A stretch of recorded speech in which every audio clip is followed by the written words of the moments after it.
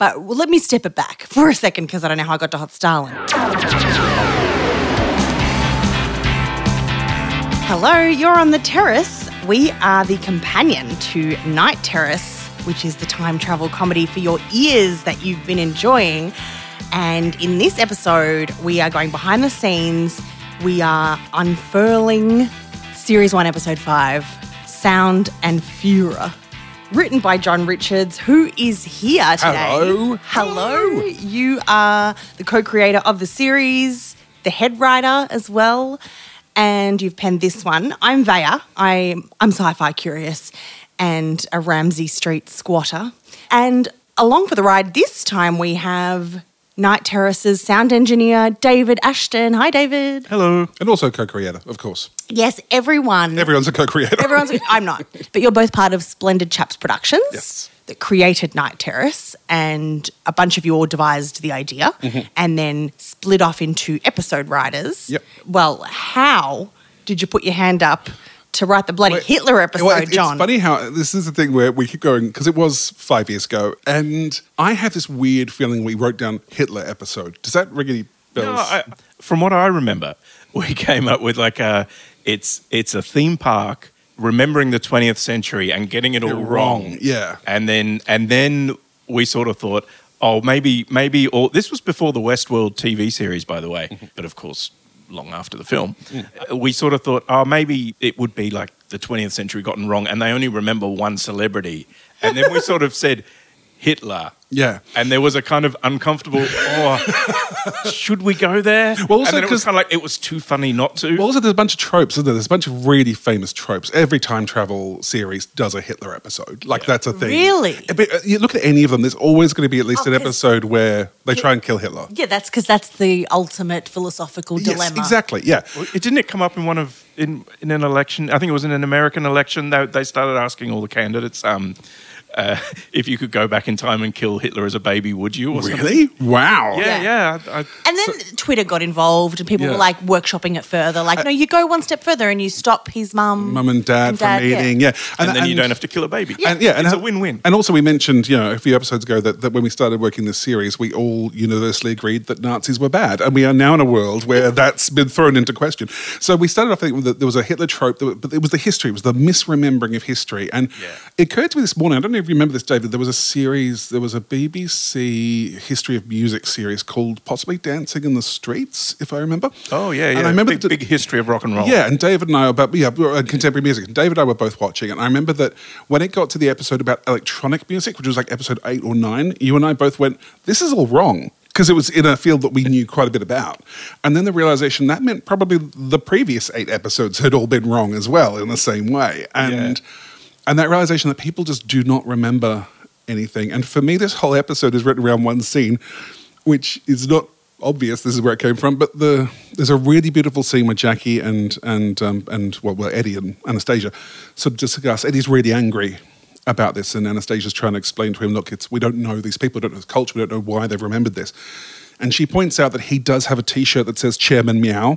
Now, I did have a T-shirt that said Chairman Meow. Because it's a great joke. Because it's a great joke. And I was always a little bit guilty when I was wearing it. Because I went, but it is a cat. He is wearing a hat. And that was also my question about, I guess, how do we remember history and how do we react to history? And let me tell you this, if you Google young Stalin, you'll be met with Hot Stalin. Really? And you'll be wanting to put him on a T-shirt. Oh, there you go. But let me step it back for a second because I don't know how I got to Hot Stalin. I think every road leads to Hot Stalin. I need to start with multiple robot Hitlers. And how did we bloody get here? So we've got Dr. Anastasia Black trying to determine how her terrace house is actually able to time travel. And there's a knock at the door and it's Adolf Hitler. But it's not. It turns out he's one of multiple robo-Hitlers that are the staff of a magic kingdom, quote unquote, which is, as David said, a theme park based on 20th century history. And Anastasia is reluctant to pass judgment over the staff just because they're all Hitlers. Well, I mean, and there is one human staff member played by Alan Bro quite beautifully. We need a minute for Barry in a minute. Barry is gorgeous. And that's part of the thing is that she's not feeling ill towards Barry. There's a point she points out that no one here is celebrating Hitler. Like there's nothing in this theme park that is a celebration of. Spoken like a true white supremacist denier. And also that no one's coming here either is the other thing. And that there is that great bit where it turns out there's 30,000 of them, and Eddie's going, why didn't you at least make it World War II themed? And he's going, oh, hang on, why would World War II have 30,000 Hitlers? Yeah, Eddie is really caught up in the anachronisms and the fact checking. Well, he's also he's a full voice of responsibility, and I think Eddie in this is he represents a kind of purity of vision. Going, no, this is wrong. Eddie feels this is wrong, and I guess Anastasia's maybe had a murkier life and is willing to see more shades of grey in it. And it does interrogate that question about how much responsibility does pop culture have when they're mocking problematic figures in history or the news or politics. Yeah. When you paint Donald Trump as an orange cartoon, or when you call one of Australia's fleeting prime ministers ScoMo instead of Scott Morrison. Yeah, are you humanising them, or are you? One of the things I'm always fascinated by Hogan's Heroes, because Hogan's Heroes is a show I don't think you could make now. Like now we would find that really offensive, I think, in a way. And when it was made, it was just close enough to the real war that almost everyone in Hogan's Heroes had an experience in World War II. And most of the Nazis in Hogan's Heroes, or Germans, I think Hogan's Heroes, because as I said, they're not Nazis or something. Anyway, they were played by Jewish actors. Oh, wow. And that's what we did here as well. I said we definitely needed a Jewish actor to play Hitler. So Phil Zachariah plays Hitler. See, mind blowing. Yeah. Yep. No, amazing. We wanted a Jewish actor. It's like the tiniest act of rebellion you could ever do, but at least it's something. I like it. Yeah, and so it's like Ariana Grande putting a rainbow on her stage while she plays Coachella, which is run by anti-LGBT. Yeah, people, it's like apparently you do whatever you can, and I don't know, and I just like the idea. So Phil Zachariah, who Phil's mostly famous for doing this one-man show where he plays Charles Dickens, so it was nice to give him that to his and. Correct me if I'm wrong, is he the father of splendid chap Lee Zachariah? He is the father of Lee Zachariah, although that's not why we hired him. I think as far as potentially offensive comedy goes, it was really important for us, and we did sit and talk about it, is that we're clear what the joke is and what we're saying about it. And I think it's clear in the script that John's written, that we're not trivialising what the real Hitler did or what the Nazis did in World War II. The point of the joke is someone misremembering history. Yeah, it's mangled. And I really like that thing. So, Hitler is such a famous figure of history. The idea that he stuck him, but then he's when Barry talks about it at one point, he mentions things like a James Dean poster and a bunch of other things that Hitler has been accidentally kind of misremembered into. Like there's that sense of, and Marilyn Monroe being then, kind of matched up. So the idea of history becomes this jumble of half-remembered things, and I think that's true. If we were going to talk about something from 1,000 years ago, like, even what we know about it is vague. Yeah, and it was interesting, I think, where we threw in, sort of random street names, and like, there's just, it's just a really weird bunch of stuff of what Barry has remembered from the 20th century. Yeah, so let's talk about Barry, because Barry's glorious, voiced by Alan Bro, TV, radio presenter, Kiwi, born. Very Kiwi. And he really gets to lean into this. And he chose that. He chose to go full Kiwi. The character was definitely written as a New Zealander, but it was funny how he decided to do the full-on New Zealand voice. And then, he also added a couple of New Zealanderisms into it. So listening to it back today, stink. Yeah, he put the word, and there's a couple he put in that I hadn't written, but he just, wanted to push it a little bit further. So Alan Bro lives and works in Australia, as does another Kiwi performer, Cal Wilson, Mm-hmm. and they, I guess, take away a lot of that Kiwi lilt from their accents in their work. And I love when they get to jump back into it and just really speak with their original accent. Well, also, but that accent that Alan's using, that's not even an accent he ever had necessarily, but it's one that a lot of youth have in New Zealand. And he said because his character was in the future, he wanted to go with what kids sound like now. It was actually very cleverly thought through. Like, it was that idea that he wanted to be, so New Zealander that. So he is, I guess, the proprietor of this theme park. He's a small business owner. He is.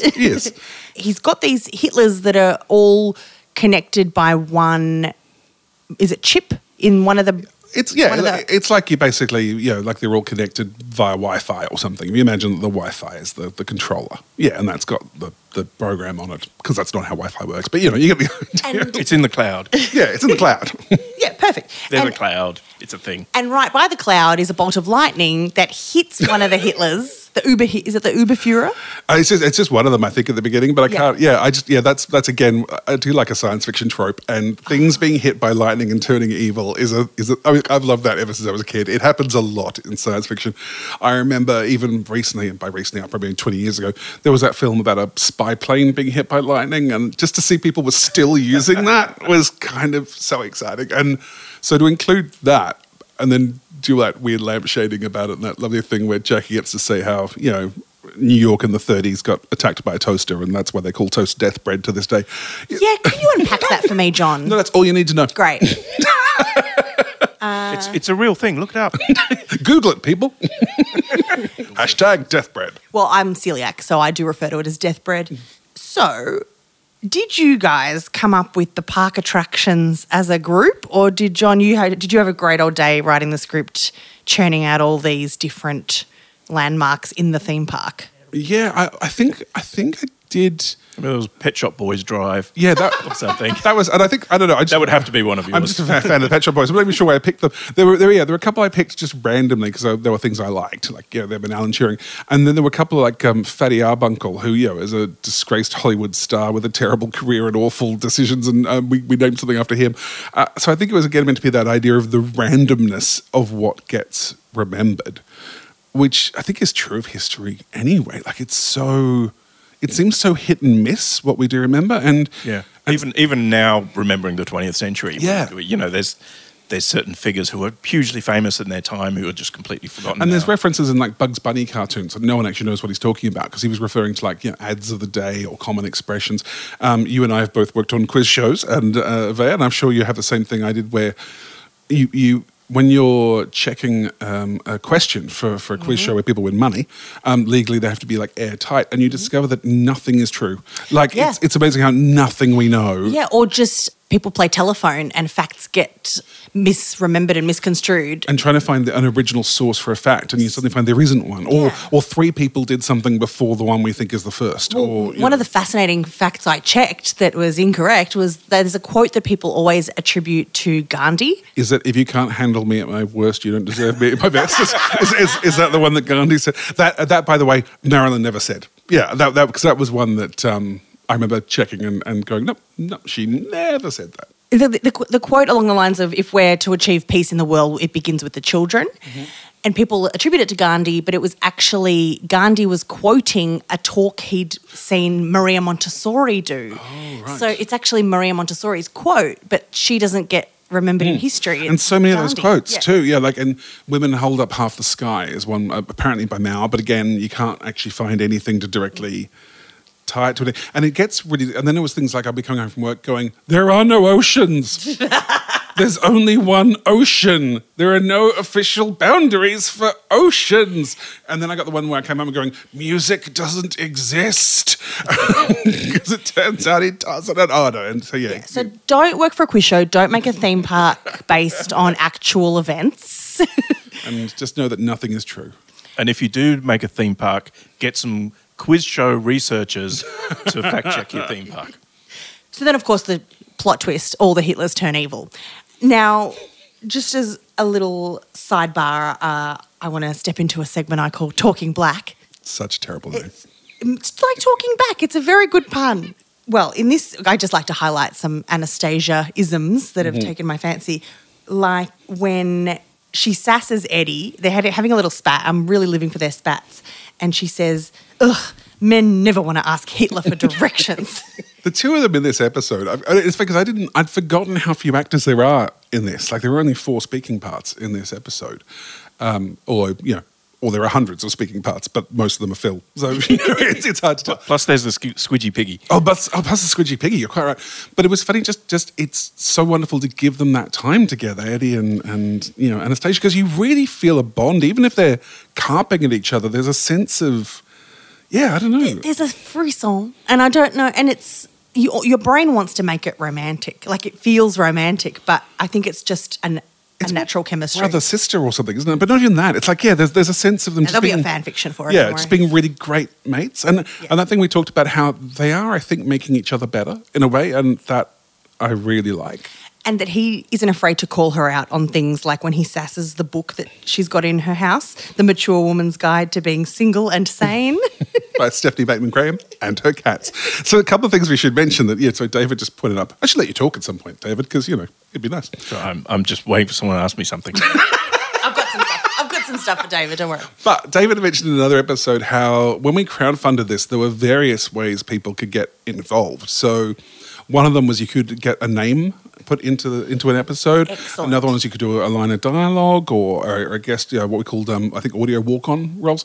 And so this one has examples of both. So Stephanie Bateman-Graham is someone, she's a lovely person in Perth, but David and I both know. And and it's funny that those name references, we did quite well at making them fairly seamless, I think. I thought it was a real author. I was about to go online and order the book. Yeah. And the other one is that Samantha Streeter, who became one of our associate producers through her very generous backing of both seasons. She plays the Squidgy Piggy in this episode.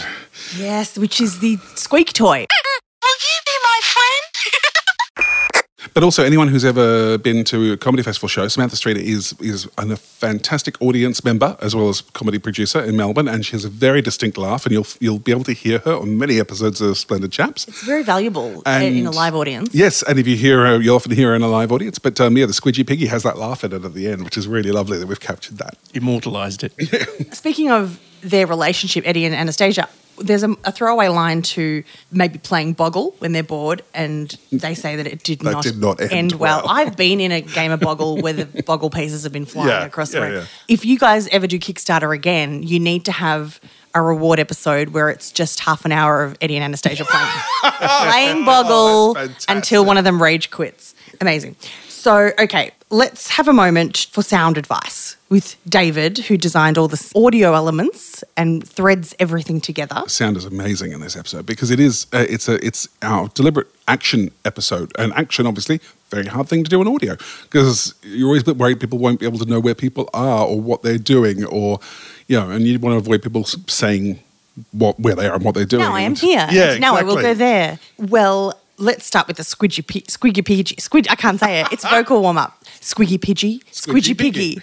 Yeah, how did you create that sound of a talking toy? As John said, Samantha Streeter did the voice, and it's just a question of making it sound like it's coming from a tiny little speaker, and then repeating the same thing all the time, like you would get from a toy.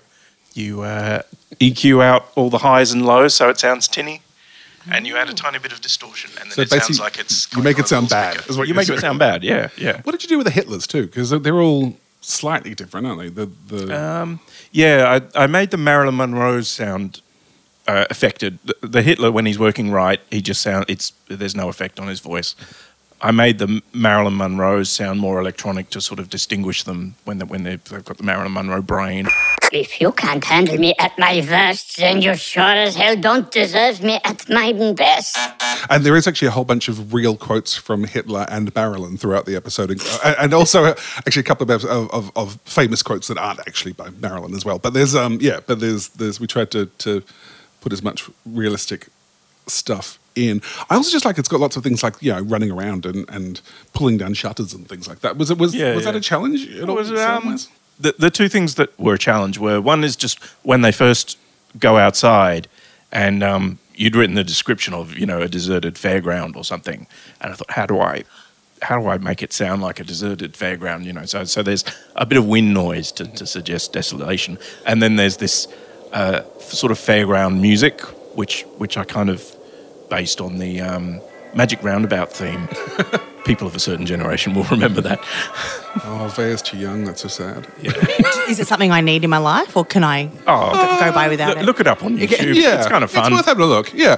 But the theme tune, just I don't know, was always stuck in my head from childhood, and it seemed like that's what a broken down fairground It sounds a bit forlorn too. Yeah, there's something about it that sounds it's slightly all broken. It's all out of tune and wobbly and One thing I'd forgotten though, listening back today, is that's all deliberate. Apparently, like Barry it says at one point that that's what 20th century fun fairs were like. That's right. Like everything was broken and smelt bad. And that's a deliberate design feature. If you go too close to some machinery at a fairground or a show, it doesn't look as glamorous as it does from a distance. Well, I think also that everything's always old, isn't it? So, like, obviously when it was first opened, everything would be shiny and glamorous and wonderful. But then, as these things fall out of favour, and there's always that like crunching, discordant kind of sound. But I love the fact that's how Barry built this to start with. That's what it's like. Yeah.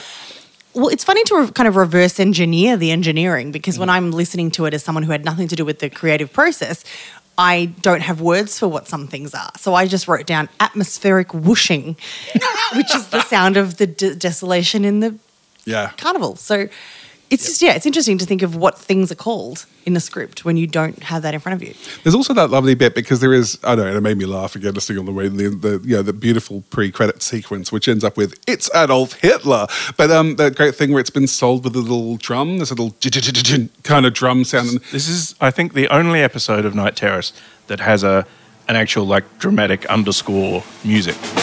Some of the other episodes have little music transitioning from scenes.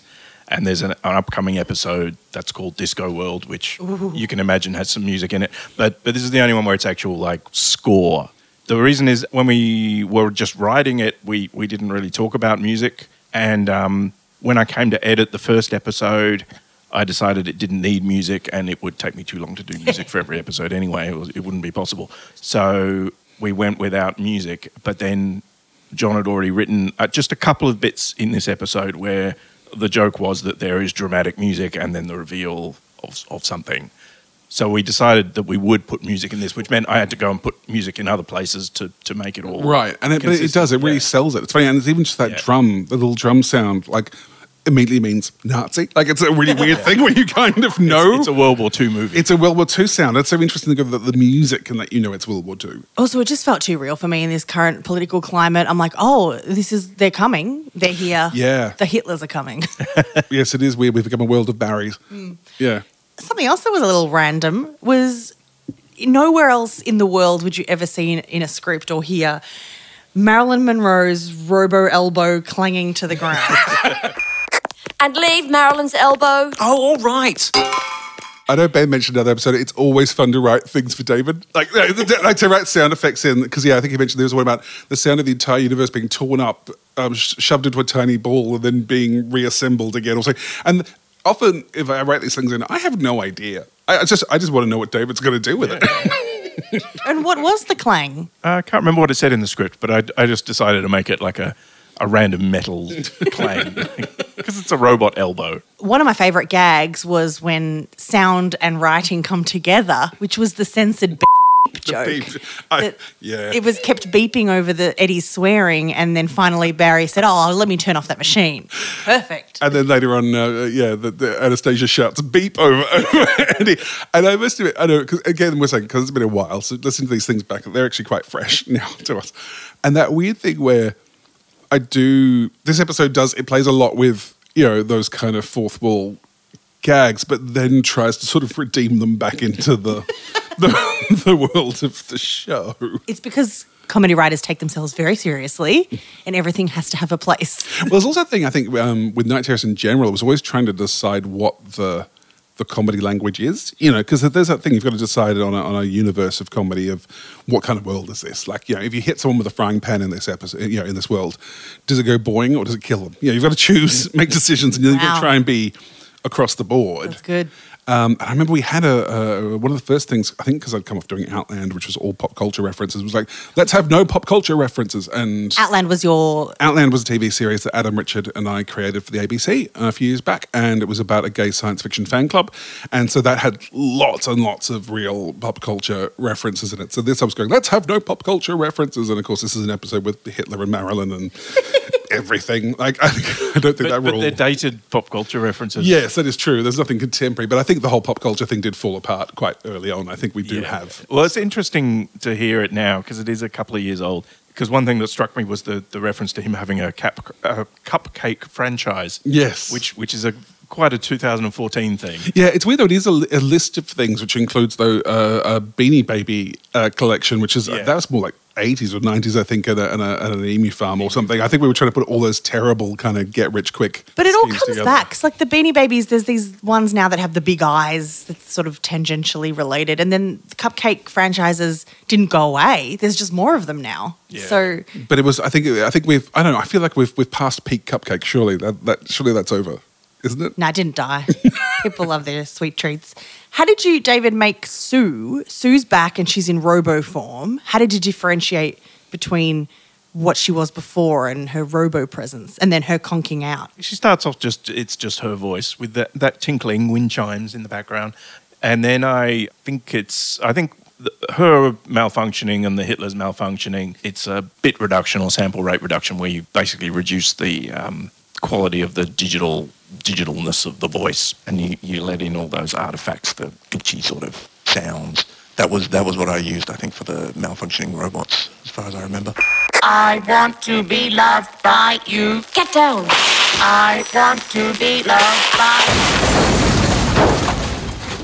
you. Did the voice actors on the day have that kind of robotic edge to them? Like you're a robot and you immediately go into that I am a robot voice. Yeah, well, that's with all the voice treatments. I can put on effects and things, but it has to match the performance, which is always the thing. I once for an advert was given this thing where it had like an animated robot in it, and it had been voiced with no effects, a woman's voice with a real strong regional English accent. It was an imported ad, like Lancashire or something. And they said, "Can you make her sound like a robot?" And I was like, "No," because she's doing this excited young woman Lancaster accent. It's like, I can't make that sound like a robot. We need to get somebody in to talk like a robot, and then I'll put an effect on it, and that'll work. Who would pre-program a robot to have a really regional accent? I don't know, but that was obviously how it went out in England. I kind of like that idea. Big Finish occasion does really nicely unexpected robot voices, but again, like you're saying, you have to know going in. Yeah, I want them. I want the machines to sound more like machines. I don't like it when my electronic assistant, non-brand specific, tells me she'll be right. I'm like, no, don't talk like. Yeah, I don't know. That's interesting because obviously I suppose there's also an uncanny valley of voice, isn't there? I was reading an interesting article about the fact that these assistant voices are always female, and it's like that we want them to be subservient, and therefore we make it female, And There's someone out there writing a thesis on this right now. Yes. I promise you, and it will be fascinating. So what does Barry resolves at the end to keep the park open, but just as would Anastasia suggest turning it into an Airbnb? Yeah, but also I think more probably as a Zen garden or something, like an idea that you go for relaxation and maybe this is the secret origin story for Tranquilos. Oh, it did give me Tranquilos vibes. Oh, wow. We can go back and I was like, they're all taking place in the same universe, but they were all in the same show. So we can write a spin-off audio where that bridges the two. How was Alan Brogue when he got into full leveled up Kiwi in the room? Well, he's a dream. But I mean, the amazing thing, of course, that he wasn't in the room with the others, which for an episode with such a small cast, it's hilarious that because Phil wasn't there either, was he? No, I think Phil we did separately as well. He just had to come in and be German for a day and leave. And we went to record Barry with Alan. We had arranged that Ben was going to come in and read with him, but in fact, Alan just did like line after line, just pumped them all out. And it's amazing when you hear it all back. Like, I mean, it's an editing, tribute to do. He's what David. It's just beautiful. And things like there's that bit where they're all running towards the door and he's shouting out, "This is a terrible plan!" And it's just really lovely how it all fits together. Like it really feels like they're all there. There's one coming up in a later season in which we had a guest actor come in and we knew we wanted to play a famous historical character and we wanted to play it with a totally anachronistic voice. And we said, "What accent have you got?" And he had two. We recorded his part twice with both accents. But we'll talk about that when we get to it. But we included in the original, for the original backers, got also one scene with him doing an alternate accent, which was Amazing. really fun. But yeah, it amazes me how easily these things mesh together in the editing, and you don't kind of find yourself going, clearly all those people were in different places, but it works out well. Yeah. Well, that's Sound and Furious. Did you all go to lunch early when you came up with that title? Was that your title, David? It definitely wasn't me. Mine. It definitely it wasn't mine. No, Okay. actually, I remember someone came up with it, and it was brilliant. And so I thought it might be David, but it's probably Petra, or Ben, or Lee, or someone else entirely. But yeah, excellent title. Yeah. Well, now we can talk supplementary material, content to keep us going until the next Night Terrace drops. Any recommendations, fellas? I do. While we're talking about Hitler and alternate histories and such, there's a book by Robert Harris called Fatherland, which came out in 1982. It's set in the 60s, in which the Nazis won the war. And I haven't read the book. What I have heard, though, and this is what I'm recommending if you can find it, is the BBC radio adaptation of it, which I think is also from the late 90s. It was also made into a film with, I think, Rutger Hauer or something. But it's the radio adaptation I thought was amazing. And what's incredible about it is that it's basically like a conspiracy thriller in which this guy is uncovering the existence of the concentration camps because this has been hidden by the Nazis after the war had ended. And what's amazing about it is by sort of reframing history in this totally different but recognizable genre, it's kind of, you realize that if we didn't know the concentration camps had happened, they would be almost unthinkable. You know, the idea of he's discovering that the powers that be were behind a huge campaign of destruction and death on an industrial scale. And as he's sort of discovering that, it's that whole thing of like, it goes all the way to the top because it literally does. And it literally did. And I think it's a really interesting... It gives you a really interesting perception on history when you see it in a different way and go, oh my God, that's another way of looking at it. And beautifully performed and it shows up on BBC Radio 4 Extra from time to time, but I'm sure it must be out there somewhere. That just reminded me, I was going to say earlier that one thing I liked that grounded this episode was that you put into Eddie's mouth the line where he voices what the history of Nazi Germany was in one line, like that he killed 6 million people. And it's important to make that space when you can make that space when you're being funny to mention the reality, the harsh reality of what you're referencing. Because that's the whole thing. I mean, Eddie is this beautiful ethical voice in this episode, and I really liked giving him that moment. And he goes through and killed Harold Holt, and he goes, no, he drowned like 20 years later. He goes, I'm so angry, I'm amazed the rest of that stuff was accurate. So it's really nice. We got all the facts. For those counting, that's our second Harold Holt reference. There will be at least one more. I was counting, thank you. Oh, UK audience, we should. I keep forgetting. Hello. They're getting a potted history of our weird country. David, what have you got for us? I'm just going to recommend not really Hitler-related, but another narrative comedy audio. This one actually has a podcast style released called Victoriosity, which is steampunk set in the Victorian era, and it's quite funny.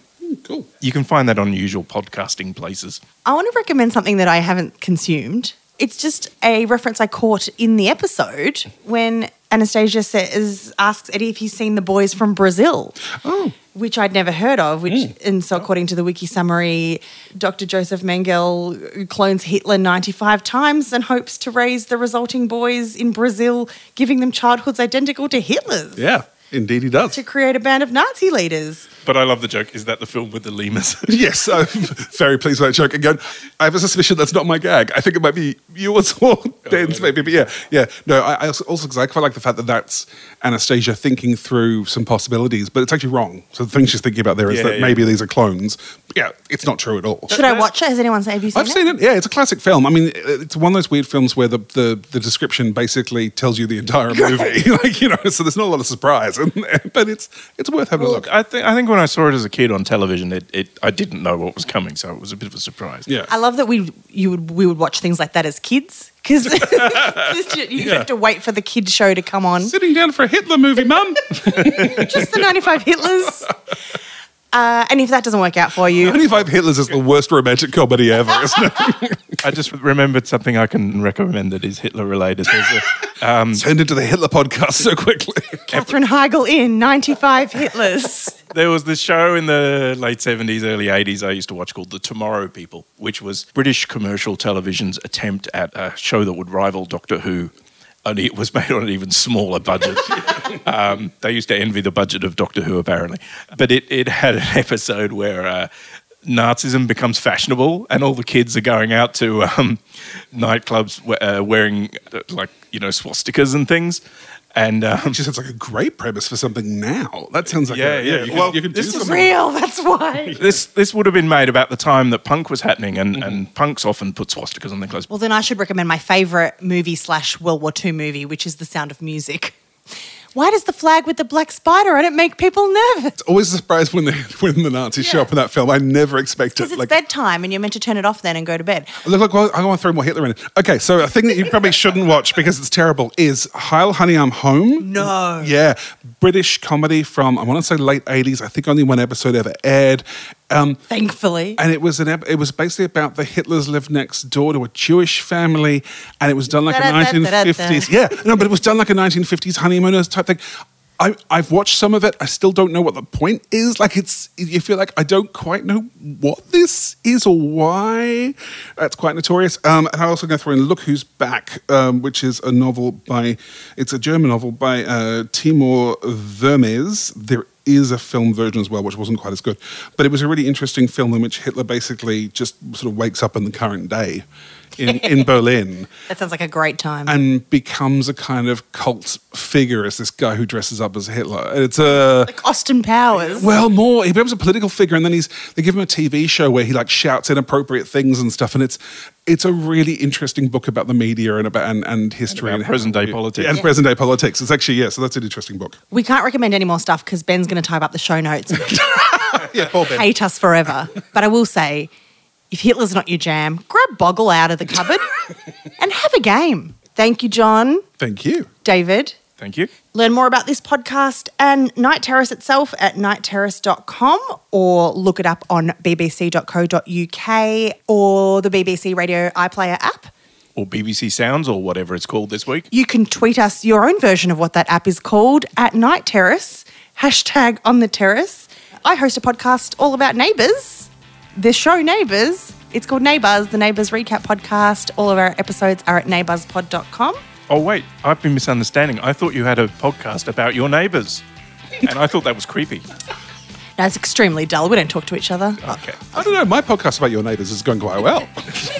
Actually, my podcast about my neighbours would just be me stealing the lemons off of the Greek lady next door's lemon tree. Well, I can tell you your neighbour's podcast about you is quite interesting. I haven't seen a dime from that podcast. Hang on, who's on first? You can join us for episode 6 as recap next time, and we'll have another cup of tea on the terrace. Bye.